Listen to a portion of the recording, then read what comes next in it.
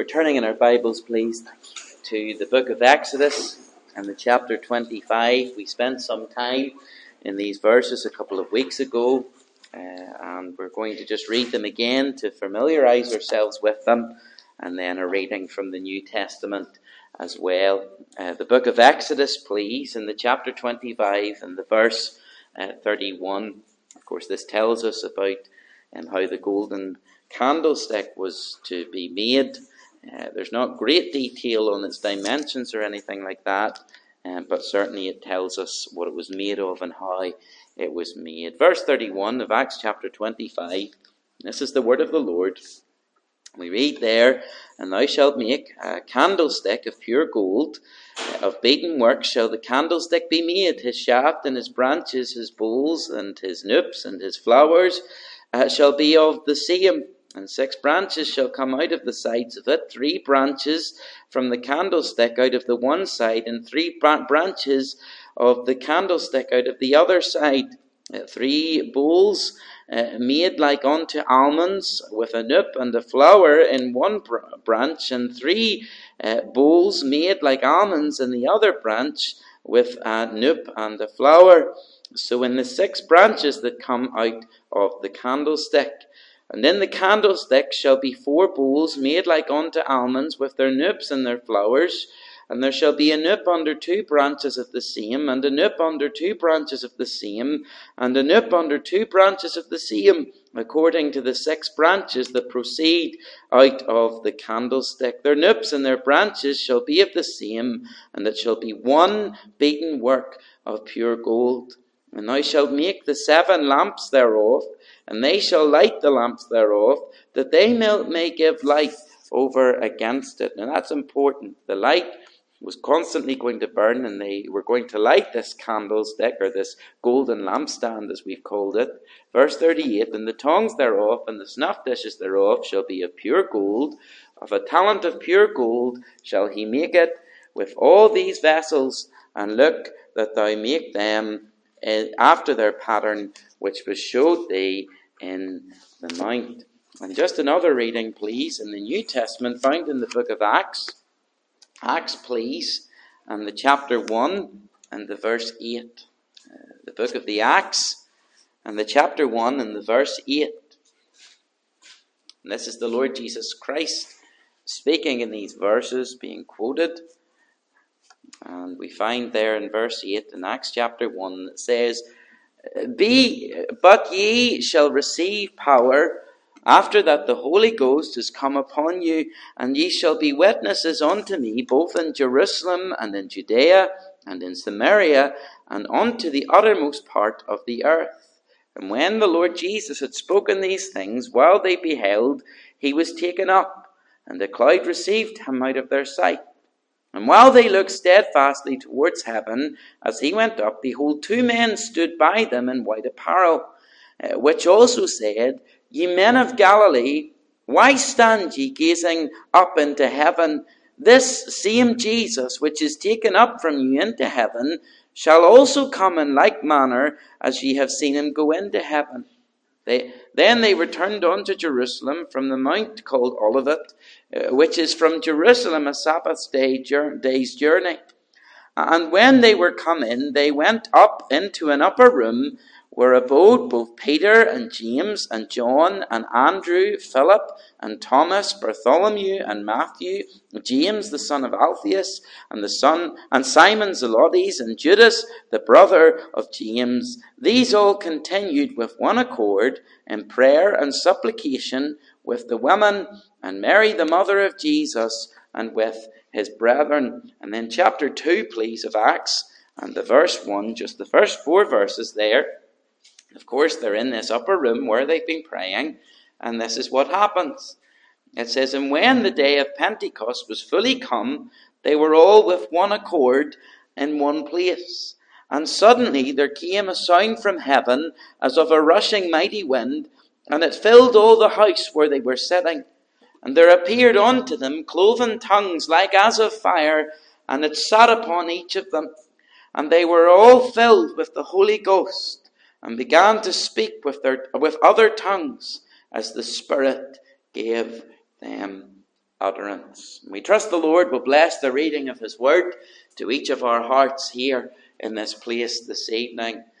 Now this week we're coming back to the golden lampstand, and of course we began a 2-week study in this a couple of weeks ago, and you'll remember that we've now entered into the holy place, and we've now entered into the holy place, which was just through this door here in the tabernacle. And we've been in this place and we've spent a while in it.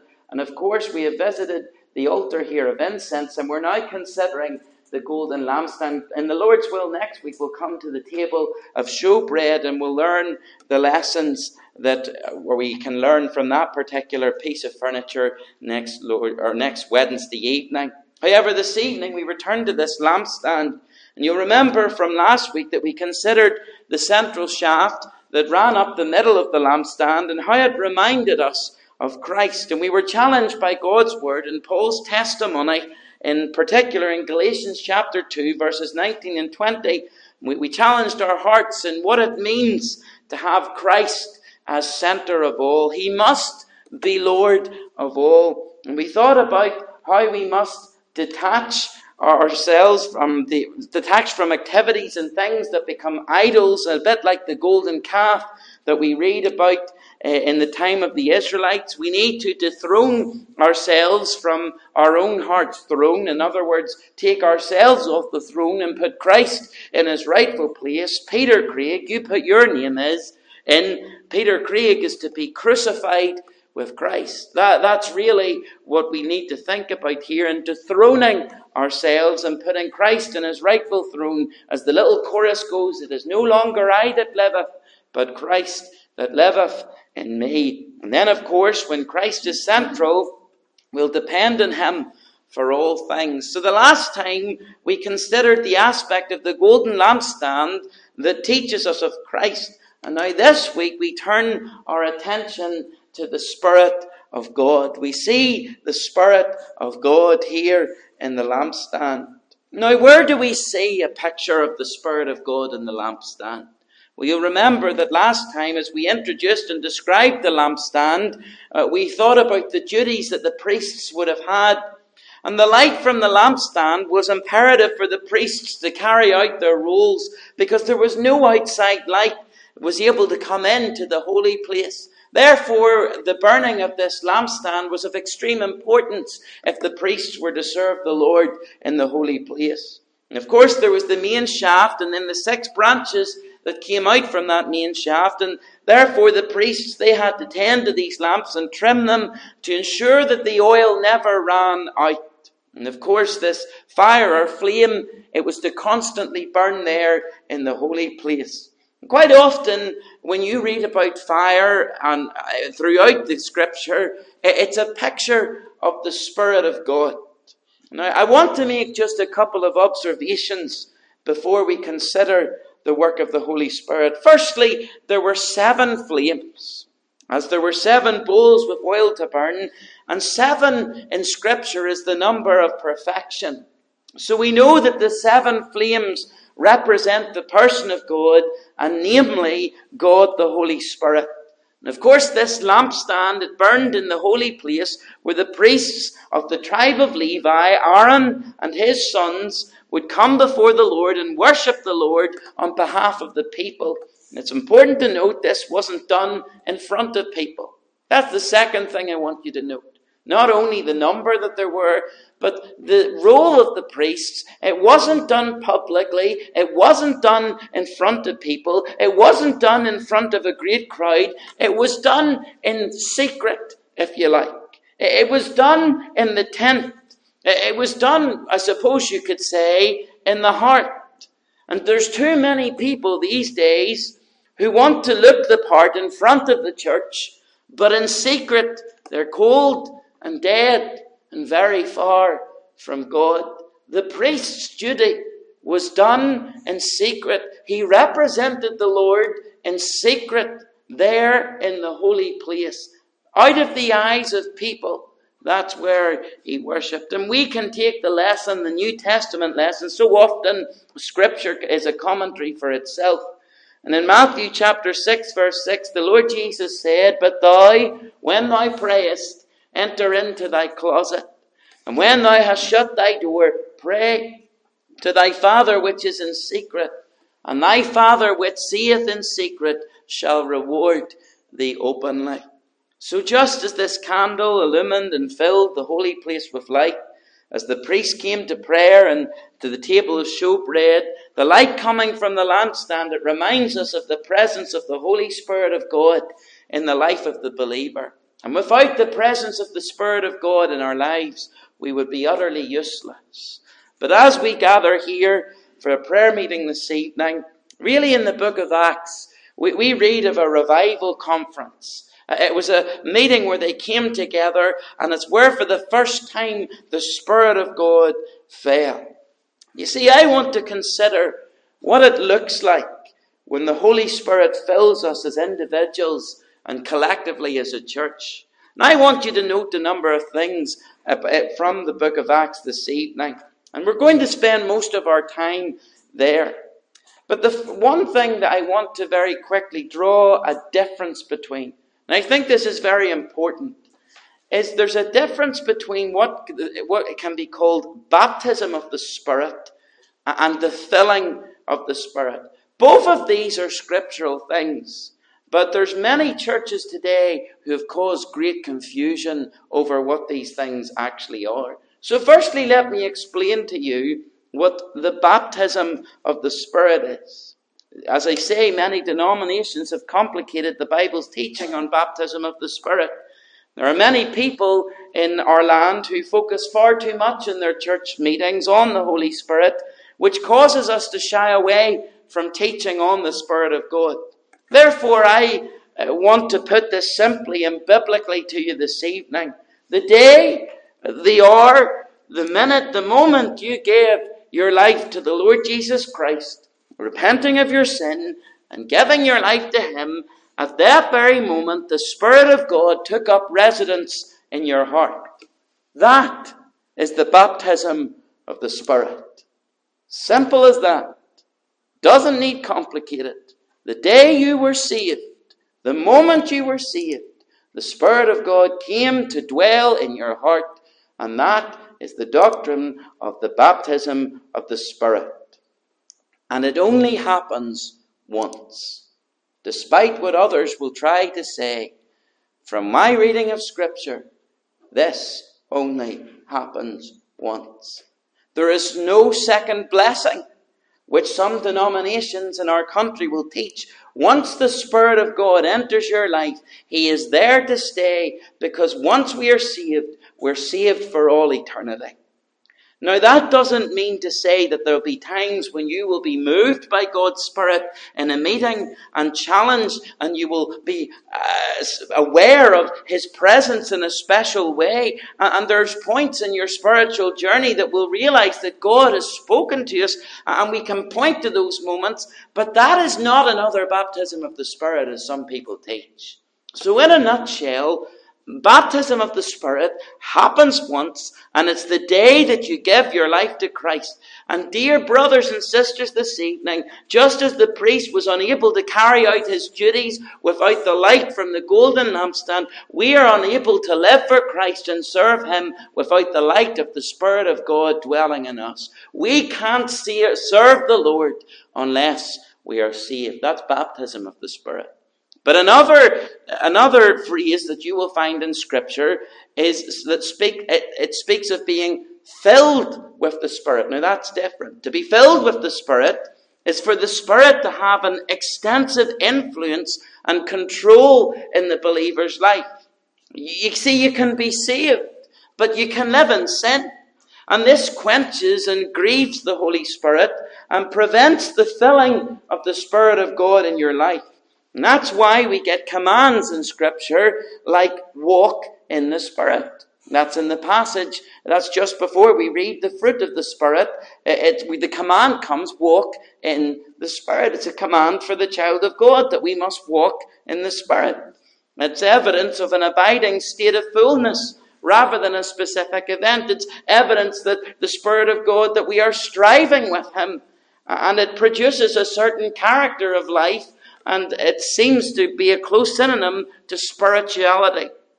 The filling of the Spirit happens many times in the New Testament. It occurs in Luke chapter 4, verse 1 to the Lord Jesus Christ himself. It happens in Acts chapter 6, verse 3 to the apostles. It happens in Acts chapter 7, verse 55 in Stephen. It happens in Acts chapter 11, verse 24 to Barnabas. It happens in Acts chapter 13, verse 52 to the disciples. And in Ephesians chapter 5, verse 18, which is of extreme importance to you and I, we see that it is possible for us as believers to be filled with the Spirit. How those flames filled the holy place with light. Because it was a place that was set apart for God. It was a place of prayer. It was a place to feed on God's word. And none of this could be done without the flame. Now I want you just to know three things that we can learn from this flame that burnt there in the tabernacle in the holy place. And the first thing that we see a picture of is prayer. You see, dear brothers and sisters, this evening, when we come to Acts and see the picture of when the circumstances in which the Spirit of God fell, it was in the state of prayer. Read verse 13 of Acts chapter 1 with me. It says, "And when they were come in, they went up into an upper room where abode both Peter and James and John and Andrew, Philip and Thomas, Bartholomew and Matthew, James the son of Alphaeus, and Simon Zelotes and Judas the brother of James. These all continued with one accord in prayer and supplication with the women and Mary the mother of Jesus and with his brethren." And dear brothers and sisters, the only way that we can be filled is if we're found on our knees in prayer, both at the prayer meeting and in private. How lovely it is to see a list of names here in Scripture. Here was a prayer meeting, and they came together in one accord, and they met before the Lord. And it was at that prayer meeting that the Spirit of God descended. And let me encourage you this evening. We see here the names, they were noted. The people who were at the prayer meeting, their names were noted. And let me say to you, dear brother and sister, the Lord is pleased by your attendance in this place this evening. Let me tell you something. I remember at times when I was teaching, there were some nights that the prayer meeting was on and the devil whispered in my ear, "You don't need to go. You're tired. You've had a long week. You've too much to do." And I'll tell you, there were times I gave in to that temptation. But there are other times that I resisted it and I ignored the devil and I went. And I want to tell you, when I went, I never regretted it. Listen, in Scripture, it's noted who is here. And it's noted who's at the prayer meeting this evening. The Lord is pleased by your attendance here this evening. Let me tell you something. This wasn't a short prayer meeting. This was a prayer meeting where they were seeking the throne of God. It wasn't a prayer meeting that they just wrapped up at 9:30. And if we pray much past 9:30, you get the complaint that the door ran over tonight. Let me tell you, when the Spirit takes hold of a prayer meeting, time goes out the window. And oh, to have days where fervent Spirit-filled prayer comes again, when we're waiting and expecting the Lord to move. The hymn writer wrote, "Let the fire fall, let the fire fall, let the fire from heaven fall. We are waiting and expecting. Now in faith, dear Lord, we call. Let the fire fall. On thy promise we depend. From the glory of thy presence, let the Pentecostal fire descend." Listen, that hymn, of course, the day of Pentecost will only happen once. It's already happened. But it is a cry for the fire of God to fall again. And we need it, I'll tell you. You see, we see the Holy Spirit. It speaks of prayer. It speaks of fire. You know, it should alarm us that many of us, when we meet in this place, I don't know if we really are waiting or expecting the fire of God to descend. And I don't know about you, but I long for it. Leonard Ravenhill once said this. I think his voice really does speak on in today's age. He said this: "The thing that alarms me most about the church in England and America is that there's no alarm in the church. we could add ourselves in here in Northern Ireland to that quote. And I honestly feel in these days that the fire of God and his people in our country is barely burning. I believe God is holding back his blessing from us, and how we need this fire to descend again and to fill us as a people. And that's why we need to do all the things that we spoke about in our last study, and putting Christ central again, and putting Christ back in his place again. And when Christ is put in his place, and then we will know the filling of God in our own hearts, then we'll know the filling of God as an assembly here at Grange Baptist, then the Lord will move in a special way again. How in these days, as we wait on the Lord in prayer, we need to cry out the revival prayer of Psalm 80. Verse 14 in Psalm 80 says this: "Return, we beseech thee, O God of hosts. Look down from heaven and behold and visit this vine." It's a plea to visit this vineyard again. "And the vineyard which thy right hand hath planted." I want to tell you something.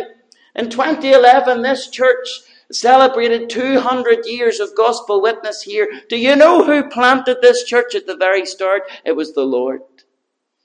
And it was the Lord's vineyard. It was his right hand that have planted. And he is the one who has sustained this place over those many, many years. And you know, the psalmist, he goes on this prayer and he said, "It is burned with fire, it is cut down, they perish at the rebuke of thy countenance. Let thy hand be upon the man of thy right hand, upon the Son of Man, whom thou madest strong for thyself. So will not we go back from thee. Quicken us," that's the prayer, "quicken us to call upon thy name. Turn us again, O Lord God of hosts. Cause thy face to shine, and we shall be saved." Don't we need to pray like that again? Does it not break your heart today that the church in general, not just a local assembly, but across our province, seems so cold? Does it not break your heart today that there are billions who are being ushered out into a Christless eternity? And so many of us throughout the day don't even think twice about that. I'm telling you, if we want the fire to fall, we must first fall on our knees and cry out to God again. We have one life. And when God calls you home, you stand before the throne and you give an account of your life, it will be too late to catch up in your prayer life then. And it will be too late to catch up with your evangelism then. You are here for a purpose. And God has put you here where you live as part of this church fellowship for such a time as this. He has a plan for you, and he wants you to walk in his will and be filled with his Spirit and make a difference here in this part of the vineyard. You see, God is most pleased with us when we're fully satisfied and dependent on him. You can't sacrifice when you get to the judgment seat. You can't weep when you get to the judgment seat. It's all between here and there. And we ought to be troubled when we wake up each morning. We live in a world that's lost its way. We live in a country that's lost its way. But dear friends, we have a church that's lost its way. And if we want to change that in these days, we need to pray that the Lord would show us our sin and fill us again, and that the fire would fall in our own hearts. God's people these days would rather sit in front of the television than get on their knees and get a vision of God. And the TV is telling you more about man than it is of God. And God's people would rather sit in on nights that they could be out serving the Lord and watch the football or some trash TV program taking the Lord's name in vain over and over again. Or any night. They never open the book before them and seek to hear from God. There's people in God's family who sit and scroll hours through Facebook. They listen to the opinions of men and how to live rather than getting their faces in the book of God and hearing the truth of God. What's important to us? What's happened to us? We're cold. And we've lost the fire of God, and we lost it years ago. We need to catch the vision again. And we need to cry out in faith again. You know, I read a story of a pastor just a couple of weeks ago. And he was wondering why God wasn't moving in his church fellowship.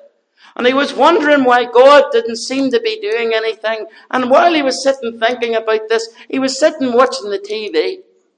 And what he decided to do was, instead of spend the 2 hours each night that he normally sat in front of the TV, he instead went to his study and he got on his knees and he prayed for 2 hours each night instead.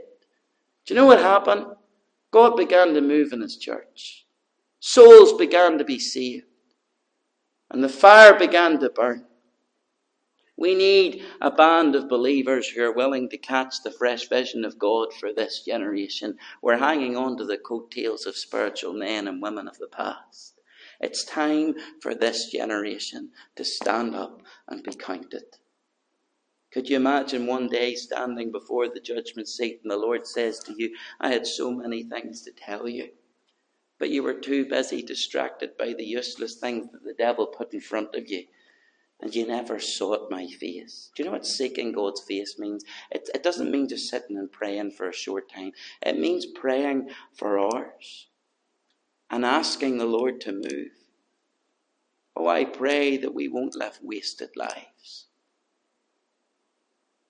I pray that indeed we won't disappoint the Lord. How this lampstand that teaches us, and we see the Spirit of God, we see prayer, and how after that time of prayer and the day of Pentecost, the Spirit of God fell. We can think of the fire, and we need that fire to burn in our hearts again. That speaks of the filling of the Spirit of God. But then finally we can think of the power that comes with that.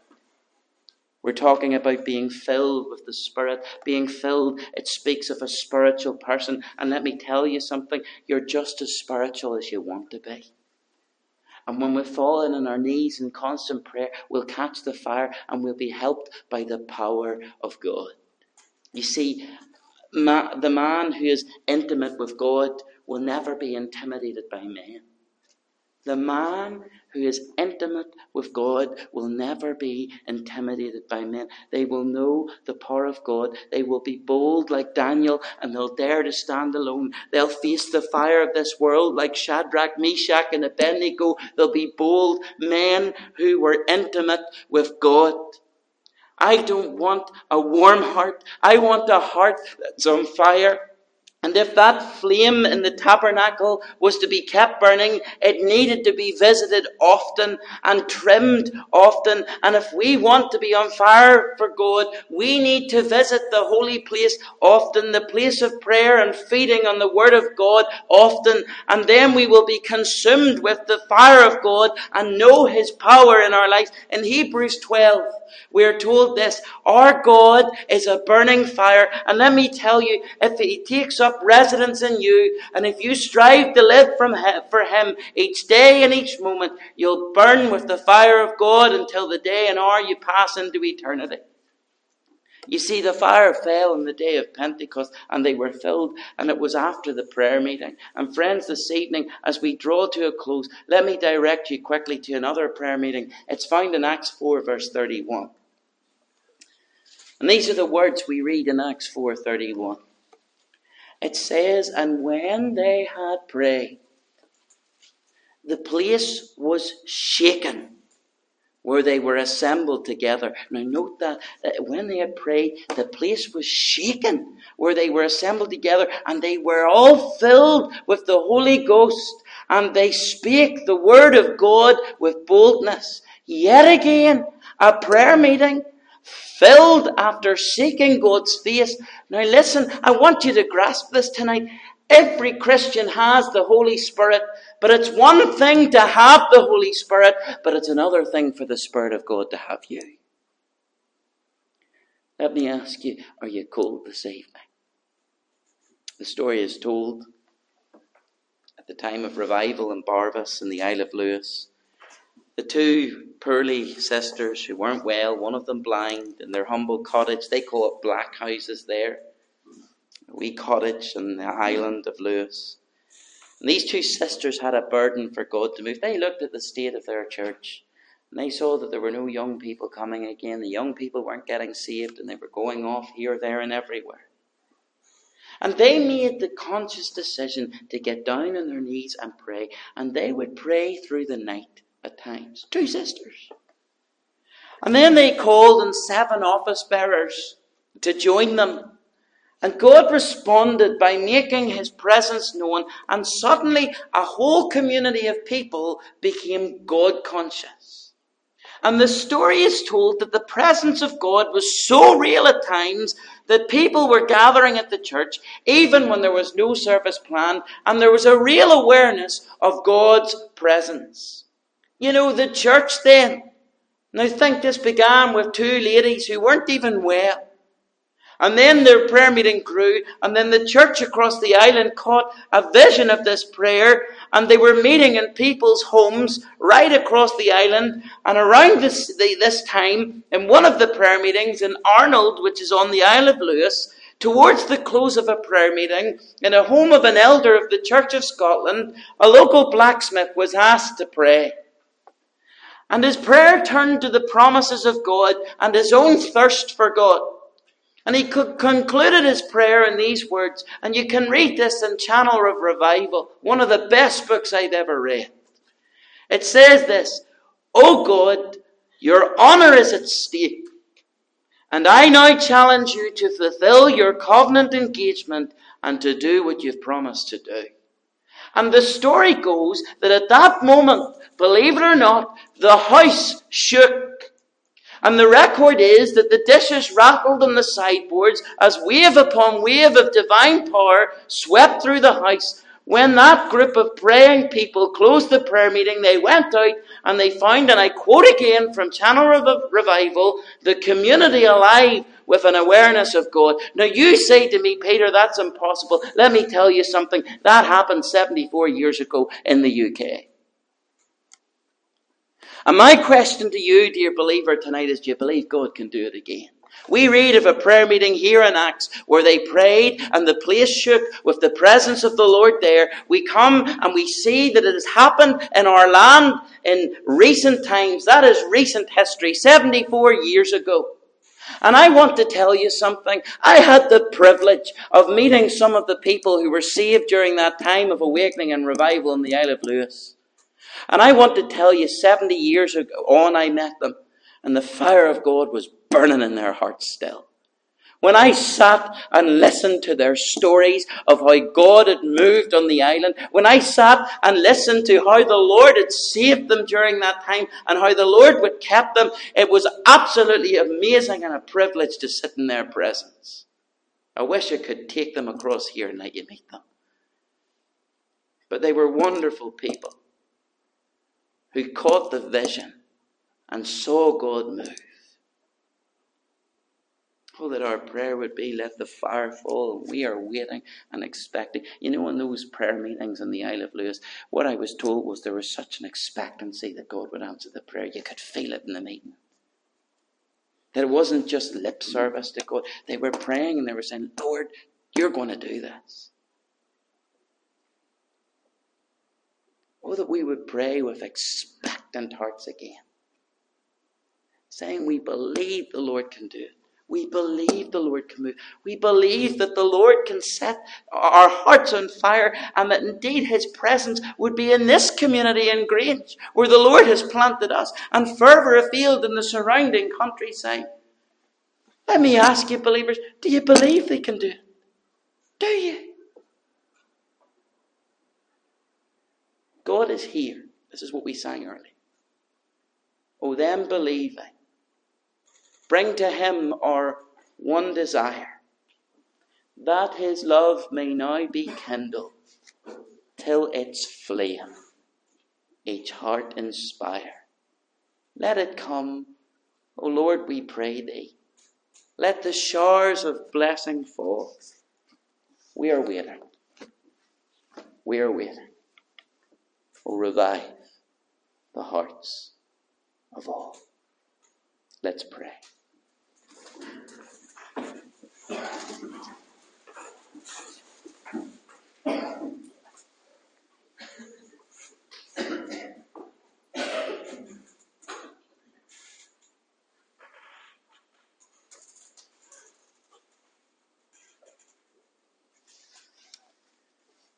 Father, we have spent time considering some of these wonderful events that happened in the days of the early church. And Father, right throughout church history, we have seen special moves of God where in dark, dark times in many different lands that you have moved in special ways because your people humbled themselves and went to prayer and called upon you. And Father, we are sorry for our prayers. At times we don't pray with that expectancy. At times we don't pray with that faith that you will move. And Father, we long for that sense of the Spirit of God and our God being present and so tangible in our meetings. We long for that heaviness, that sense that indeed you're here, that sense where we lose all thought of time and we're captured and captivated by your presence. Father, it's so long since so many of us have felt that as a fellowship. And Father, we long for that again.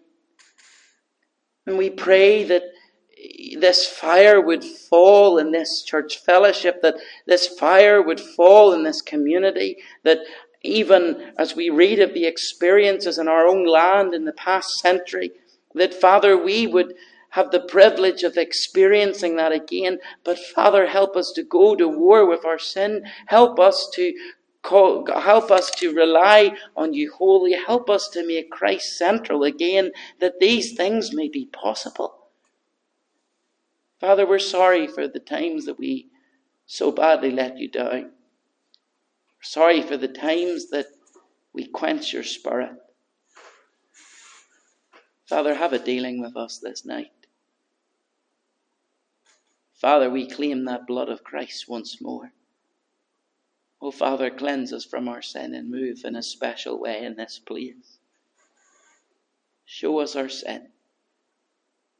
Show us how to live for you. Oh, Father, we call upon you. And we ask you to move in a very special way again. Hear our prayer, O God. We ask this for your glory, not our glory. We don't want any of it. We ask this for your glory. That you would make your name great in this place, in this community at the Grange. We pray this in our Saviour's name. Amen. Amen.